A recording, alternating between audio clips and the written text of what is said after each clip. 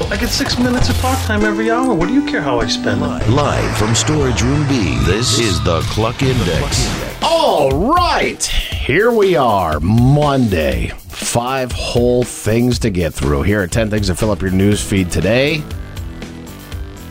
Number 10. Hey, a photographer in Salt Lake City has caused a stir on the internet by releasing a homeless person calendar. I hope they take card because, oh man, I don't have any cash on me to buy this. Oh. It's also kind of stingy when you're like, I'm going to buy this calendar full of homeless people and hang it in my home.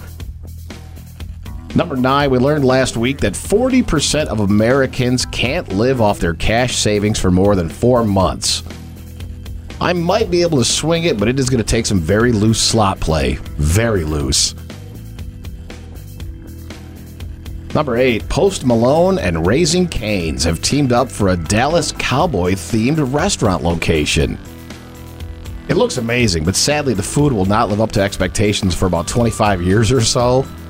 Like, disappointed again.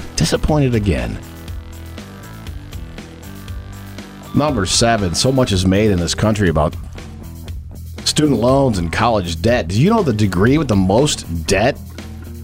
If your degree is in behavioral sciences, you will leave college with an average debt of $42,800. I just hope that you didn't finance it through the same bank that gave me my van loan, because you're going to struggle getting past that. That is going to be stiff. Number 6, an Oklahoma judge may lose her job after allegedly sending more than 500 text messages during a murder trial. No word on whether or not she and her husband actually figured out what she was in the mood for dinner later, but I think after 500 you might have it narrowed down to a few places. Number 5, did you know that 104 horror movies have been shot in Pittsburgh? That's more than any other city in the U.S. Hammond would have topped the list, but Everyday Life doesn't count as a horror movie. Shout out the region. Number 4, do you check your mail every day? Like the mailbox? Yeah. 75% of people check their mail every single day. 25% do not. Must be so nice to be so laissez-faire about your Menards rebates. One of these days, I'd like to take a field trip to that rebate office in Elk Mound and just see how business happens there.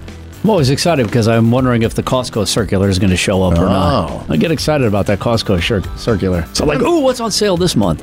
Sometimes those Menards rebates arrive in a day. Other times you're like, months. Did they forget? How do things work there? Number 3, it is National Clean Your Virtual Desktop Day.